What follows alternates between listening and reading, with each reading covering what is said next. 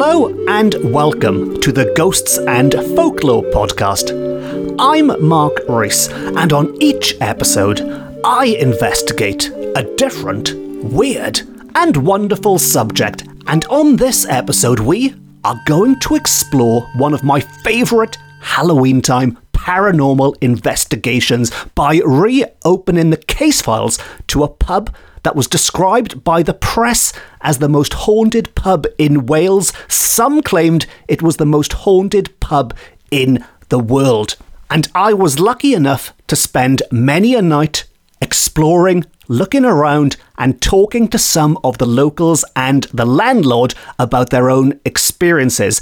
And much of what follows on this episode is based on my own personal investigations as a journalist for the Welsh press. So this episode, in a way, is a bit like the X-Files, but in Wales, so the Welsh Files, if you will. And it concerns a pub in the village of Cenffig in the county of Bridgend, where everything from spectral music to poltergeist activity has been reported. And that pub is called the Prince of Wales.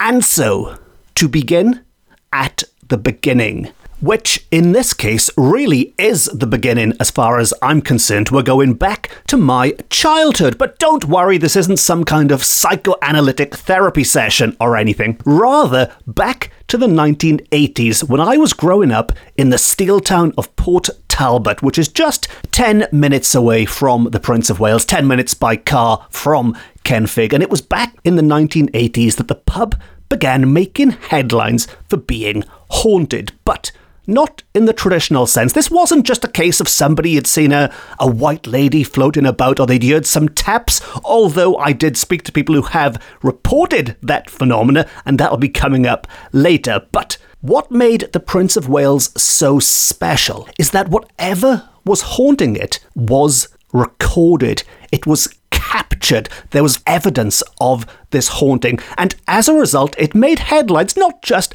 locally, not just in the Welsh press, it made the national press, it made the international press. There were newsreaders in America talking about it, and I know a huge percentage of my listeners are in North America, and if you are of a certain age, if you're as old as me or even older, maybe you can remember these reports from the 1980s like a real-life version of Stranger Things actually happening. But beyond America, they were talking about it in Japan. They were talking about the Prince of Wales all over the world, this picturesque little pub in Cenffig.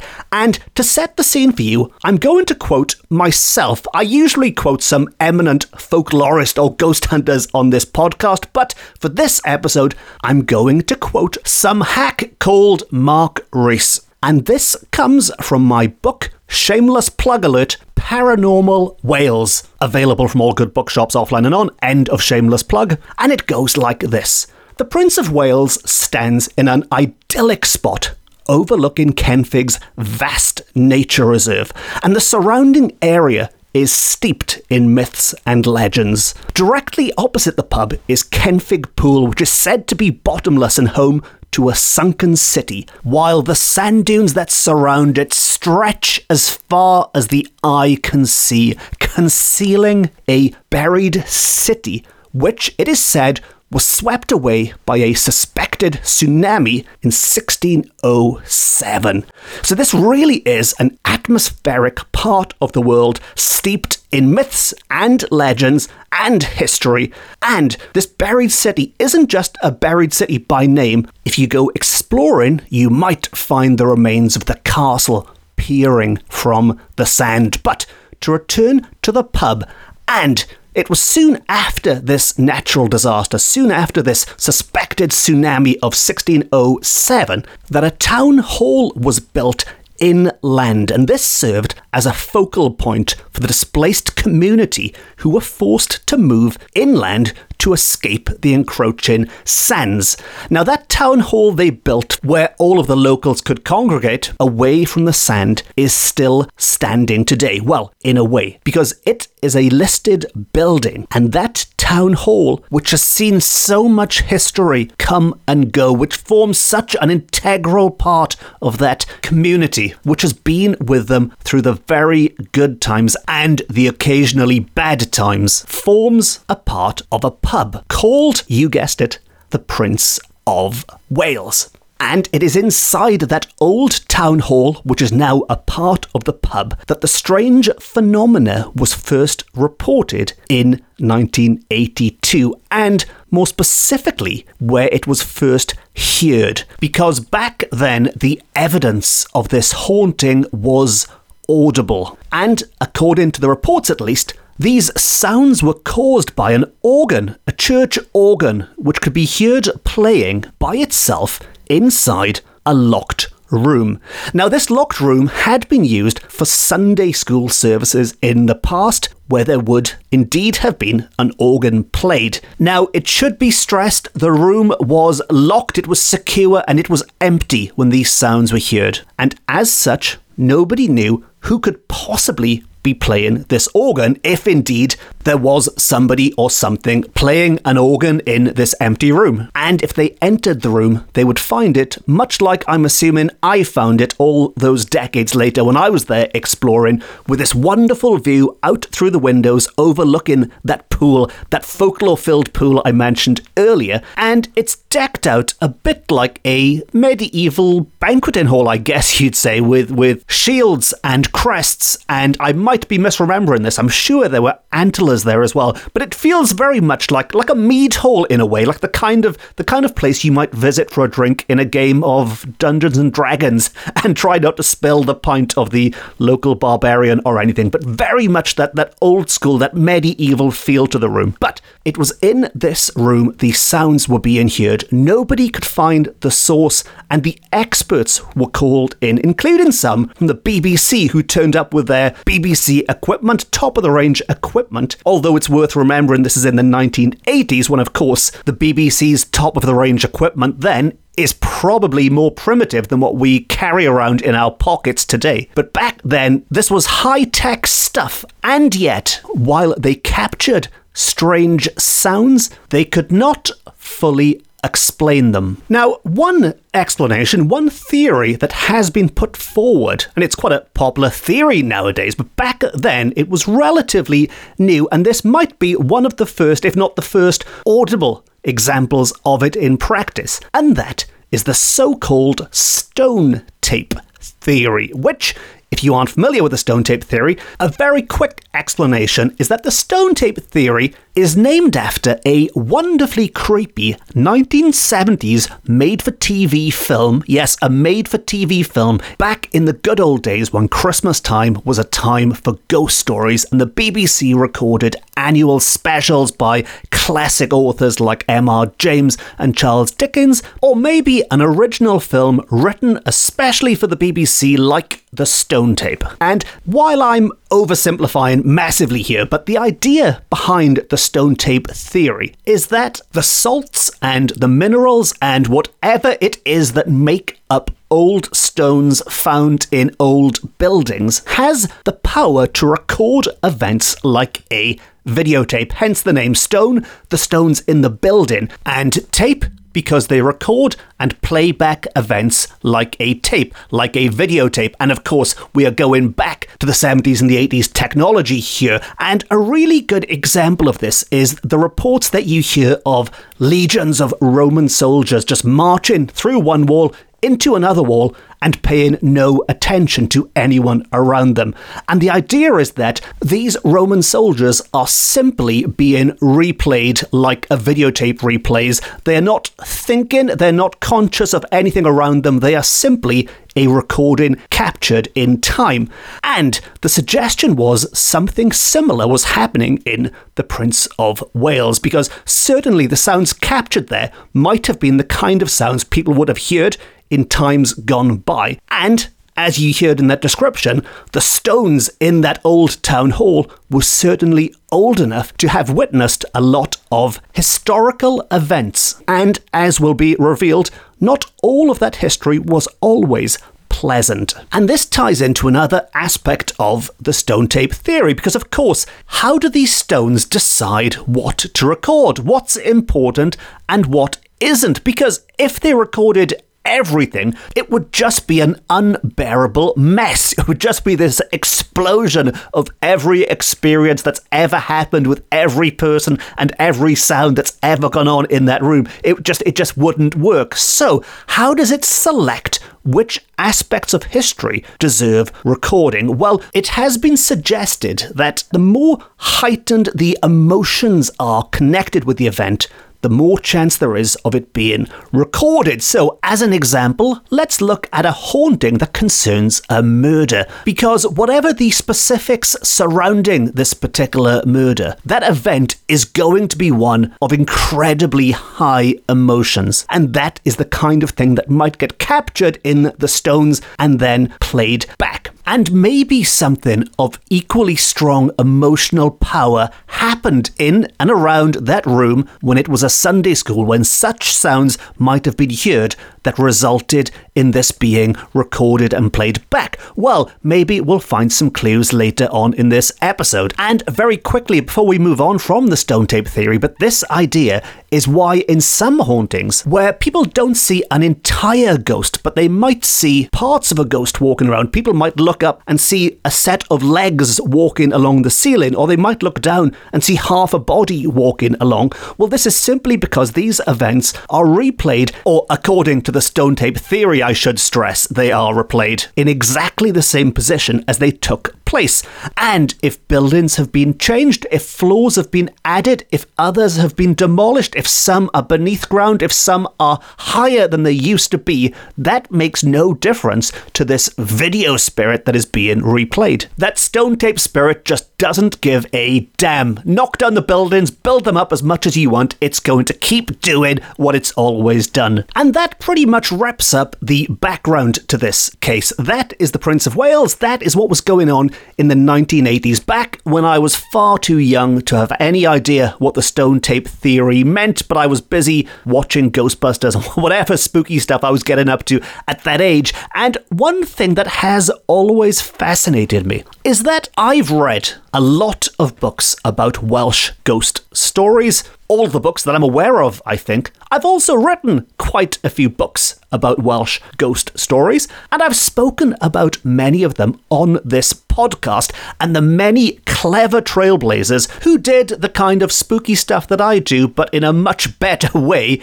in the years before I came along. But to the best of my knowledge, I don't know of any mass-produced book about Welsh ghost stories that has ever mentioned the Prince of Wales pub, which I always found quite bizarre. In the 1980s, it was, to quote, the most haunted pub in Wales. By the 1990s, it effectively fell off the paranormal map. It had, for all intents and purposes, had its ghosts busted. While there was no satisfactory explanation put forward to what had happened, people just moved on. And so fast forward to more recent times, in the last decade, when I was working as a journalist in the Welsh press, and each year, every Halloween, I started visiting a supposedly haunted place in and around Wales to write an article for the newspapers and the magazines and the websites I wrote for, because really, that was the only time of year my editors could let me go off and write about weird, spooky stuff. The rest of the year, write about normal stuff. But in October, you can get away with writing about this creepy stuff. And it allowed me to visit and get quite a different perspective on many of Wales's apparently haunted places. So some of the well-known places like Craigenors Castle or Oystermouth Castle. And it was in 2017, the Prince of Wales popped back into my mind, and I thought, I wonder what happened there. I wonder what happened after the 1980s. Why did people stop talking about it? And I decided to give the landlord a quick ring to pop around, maybe have a quick chat, a quick drink, and to make a story out of it. As it turns out, it became much more than a quick chat and a quick story. Because when I asked him if the haunting was ever solved, it turns out the ghosts had not gone away. In fact, if anything, after the media attention had died away, the paranormal activity escalated. And from talking to the landlord, it was more active than ever. And that is how this investigation became something of a labour of love, really. An obsession, I guess you could say. It was something that started as a quick story for work that quickly became something that was taking over my evenings and weekends. And before we look at some of the ghostly accounts I gathered during that time, there is one person I need to give a huge thank you to. The main person behind this entire episode, and that is a wonderfully warm landlord, or ex-landlord now, called Gareth Maund. Gareth Maund was the landlord at the time when I started my investigation. He was actually in the process of retiring and finding new people to take over. But in 2017, 2018, when I was popping back and forth to the pub, it was Gareth who was in charge. It was Gareth who made this possible. He spent a lot of time giving me his own recollections. He introduced me to the locals, some of the staff there. He gave me a tour of the pub,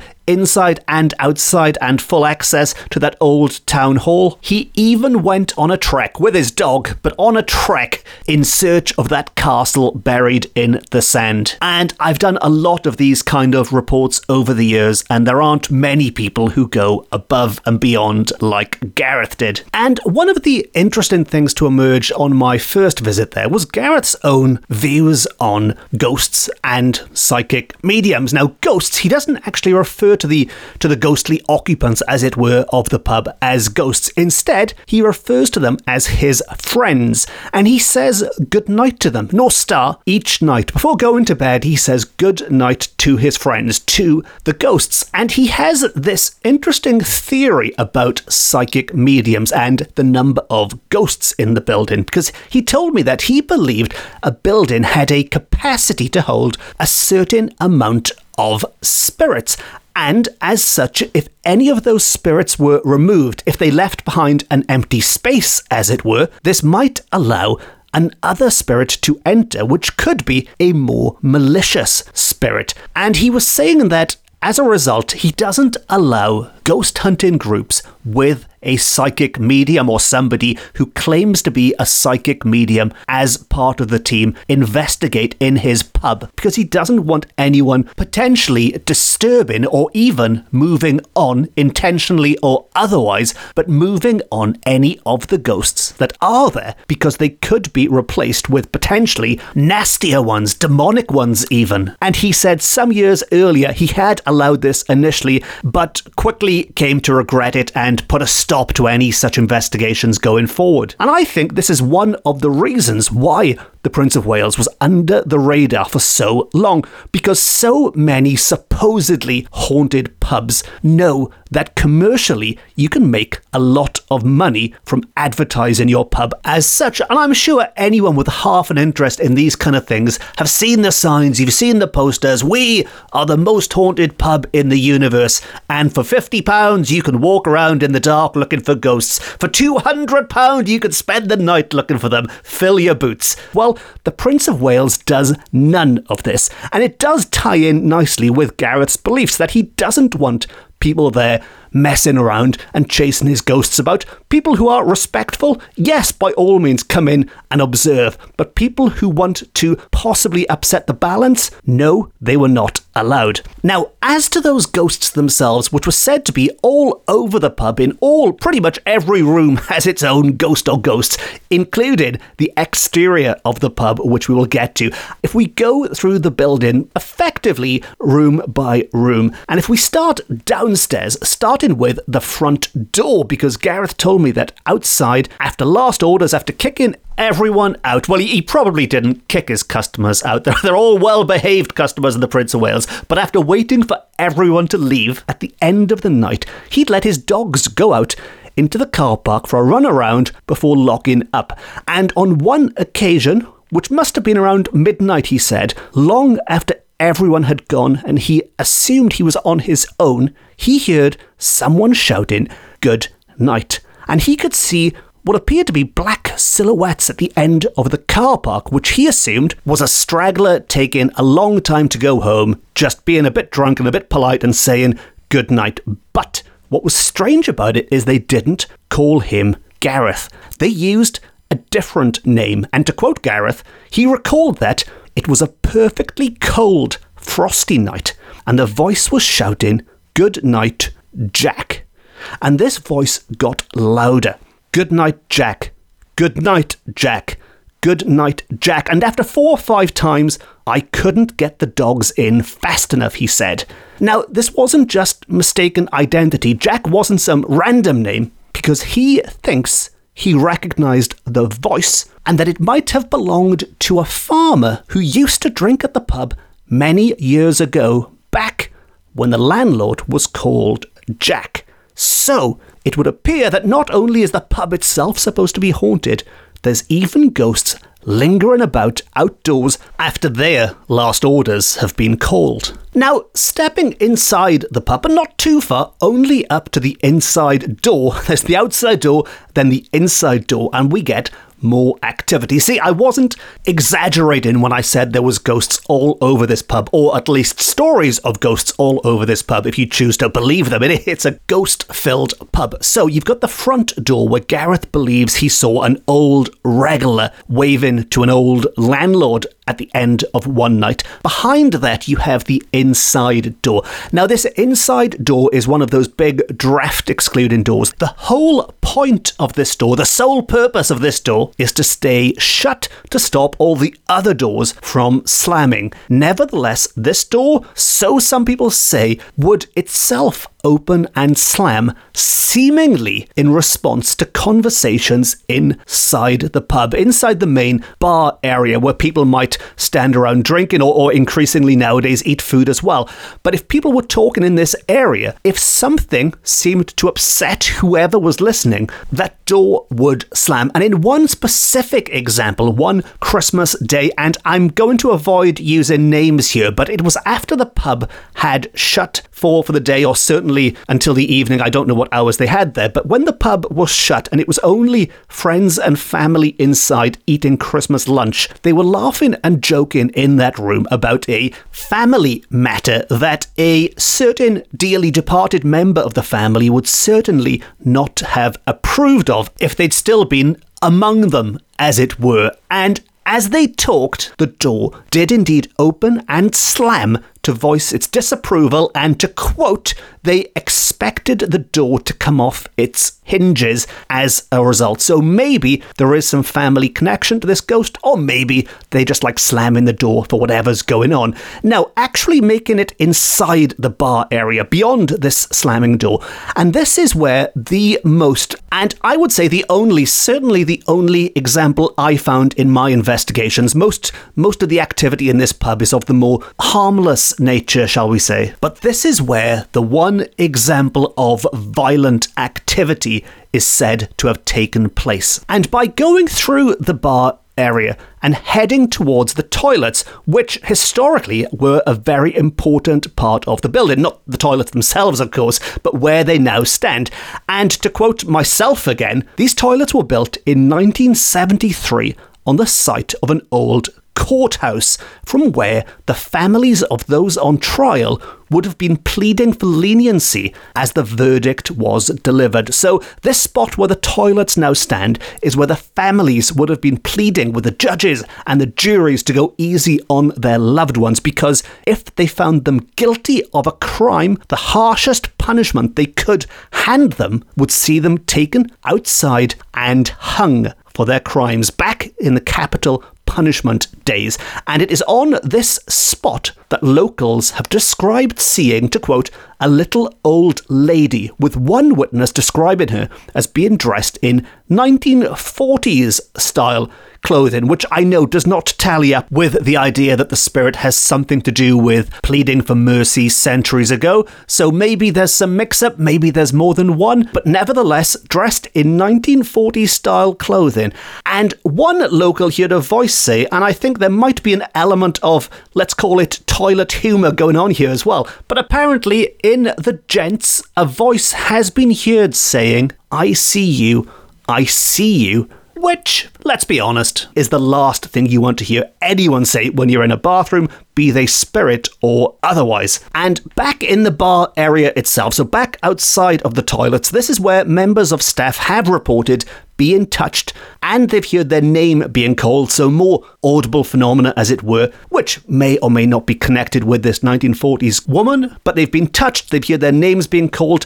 Dogs and young children appear to interact with some kind of invisible entities here. And I should say that is something that occurs throughout the building, not just in the bar, but certainly in the bar. Children and dogs are picking up on something that adults can't see. And into the kitchen area at the back of this bar, this is where I mentioned this violent activity taking place. Well, this is the one area where it has been claimed that, for want of a better description, poltergeist activity has been going on. And it could most definitely, again, if we accept it at face value, but it could most definitely have caused physical harm. Maybe it has caused physical harm that I'm unaware of. But in one particular incident, it was said that jugs, china jugs that were hanging on the wall, flew across the room towards the people cooking on the other side and smashed into bits as they hit the wall. Now, moving on to the upstairs of the pub, and before we head into the old town hall where all of the initial Stone Tape Theory activity is said to have happened, Gareth told me how he and his wife had seen strange mists forming in the bedroom of varying colours and shapes and sizes. And on one occasion he described a white mist the size of a person tapping the door. But much of the activity upstairs is very much centred around that old town hall room, which is directly above the bar area that I've just described. And this might have changed, I don't know, but certainly when I was there, it was not just open for the public to wander into and have a look around, but it was available for pre-booking for events and parties and large groups of people. And if you are thinking of visiting the pub specifically to see this room, that might well have changed again since I was last there, so I would recommend checking with the venue first before travelling. But it was in this old town hall room directly above the bar that people say they've had their ears pulled, their faces stroked. They've heard creaks like footsteps on the floorboards. Very typical activity for a haunting there. And we are getting all the senses. People are hearing and seeing, touching things, and they're also smelling things. And in something of what I think is a rather convenient ghost, shall we say, there is a ghost which apparently smells like rotting fish. A ghost that smells like rotting fish, which just creeps up on you from out of nowhere and follows some around. But considering this is a public house where many people might be drinking many pints of real ale, maybe there's a less supernatural source to this particular smell. But never mind the smelly ghost, because there's one ghost in particular that most interests me and that I would like to focus on to wrap things up. And this is a reported sighting of a spectral boy who stands by a cupboard in the corner of the room. In the corner of the room where, in the 1980s, people started reporting strange sounds like that of a church organ being played on its own. And this spectral boy has been described by some as a spectral girl, but most people seem to agree it's certainly a child, be it a boy or a girl. It's a small spirit. It has been seen by many witnesses, and not just in the room. Others claim to have seen it in the same spot, but from outside, looking up and through the window. This ghost can be seen from the road outside. And if we assume that it is a spectral boy, that is what most people seem to think it is. Of course, it could be both. There could be a spectral boy and a spectral girl. But if we assume that it is a spectral boy, there is a story that might explain why it appears in this location. Because there is a tragic story concerning a 9-year-old boy who was killed in an accident in the Victorian age. Now, this goes back to when the room was being used as a Sunday school in the 1800s. And as discussed earlier, it was sounds from this Sunday school which some believed were captured in the stones in the wall. If the stone tape theory is correct, and it is playing sounds, possibly sights from a time gone by, back to us, then this could be the period when they were recorded. And to return to our tale, our tragic tale, back to the 1800s, according to the story at least, a wealthy resident called Mary Yorath would collect the children from the local area in her horse and cart and bring them to the service. She was a devout Christian, and to make sure the children were there for Sunday school, she went out and gathered them herself, and it was on one such occasion that tragedy struck. It was an ill-fated journey that Sunday morning, because the horse pulling the cart was spooked by something outside the building, and a 9-year-old boy died as a result. Now, that boy is believed to be the boy standing by the wardrobe, possibly peering outside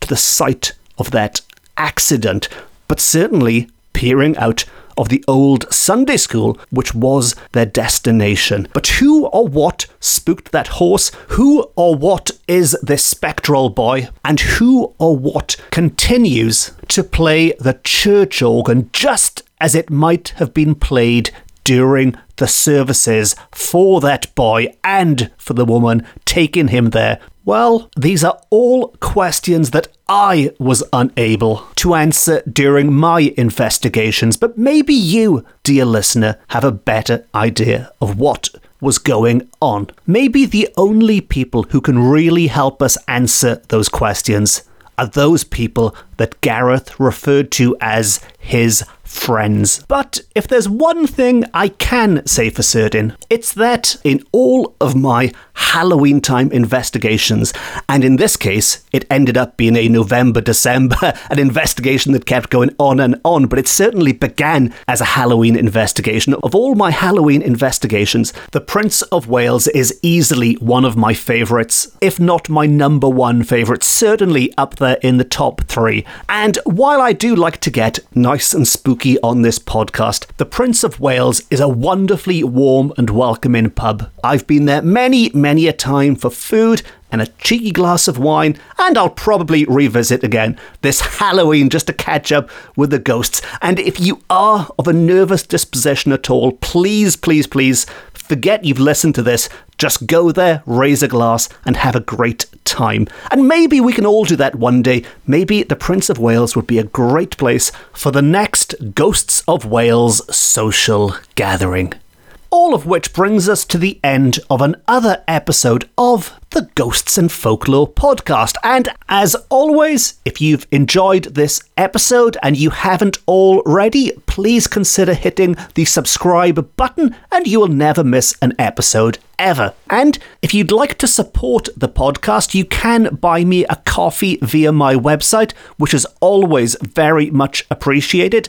And with it being Halloween time, I am drinking pumpkin spice latte at the moment. Or if you'd like to support the podcast for free, which I know is always better, then please consider leaving a nice review and giving it a quick thumbs up or 5 stars or whatever the options are for being nice on whatever platform you are consuming this on. If you'd like more Ghosts and Folklore and more Halloween goodness, you can follow me on social media. I'm on Twitter, I'm on Facebook, and I'm on Instagram. And as well as this podcast, I've also published many books on similar weird and wonderful spooky subjects, including Ghosts of Wales, and of course the one I've shamelessly mentioned several times on this episode, Paranormal Wales, which does include an entry on the Prince of Wales pub and a nice collection of full-colour photographs that I took during my investigation. All of which just leaves me to say thank you very much for listening. Diolch yn fawr iawn am wrando. I've been Mark Rees.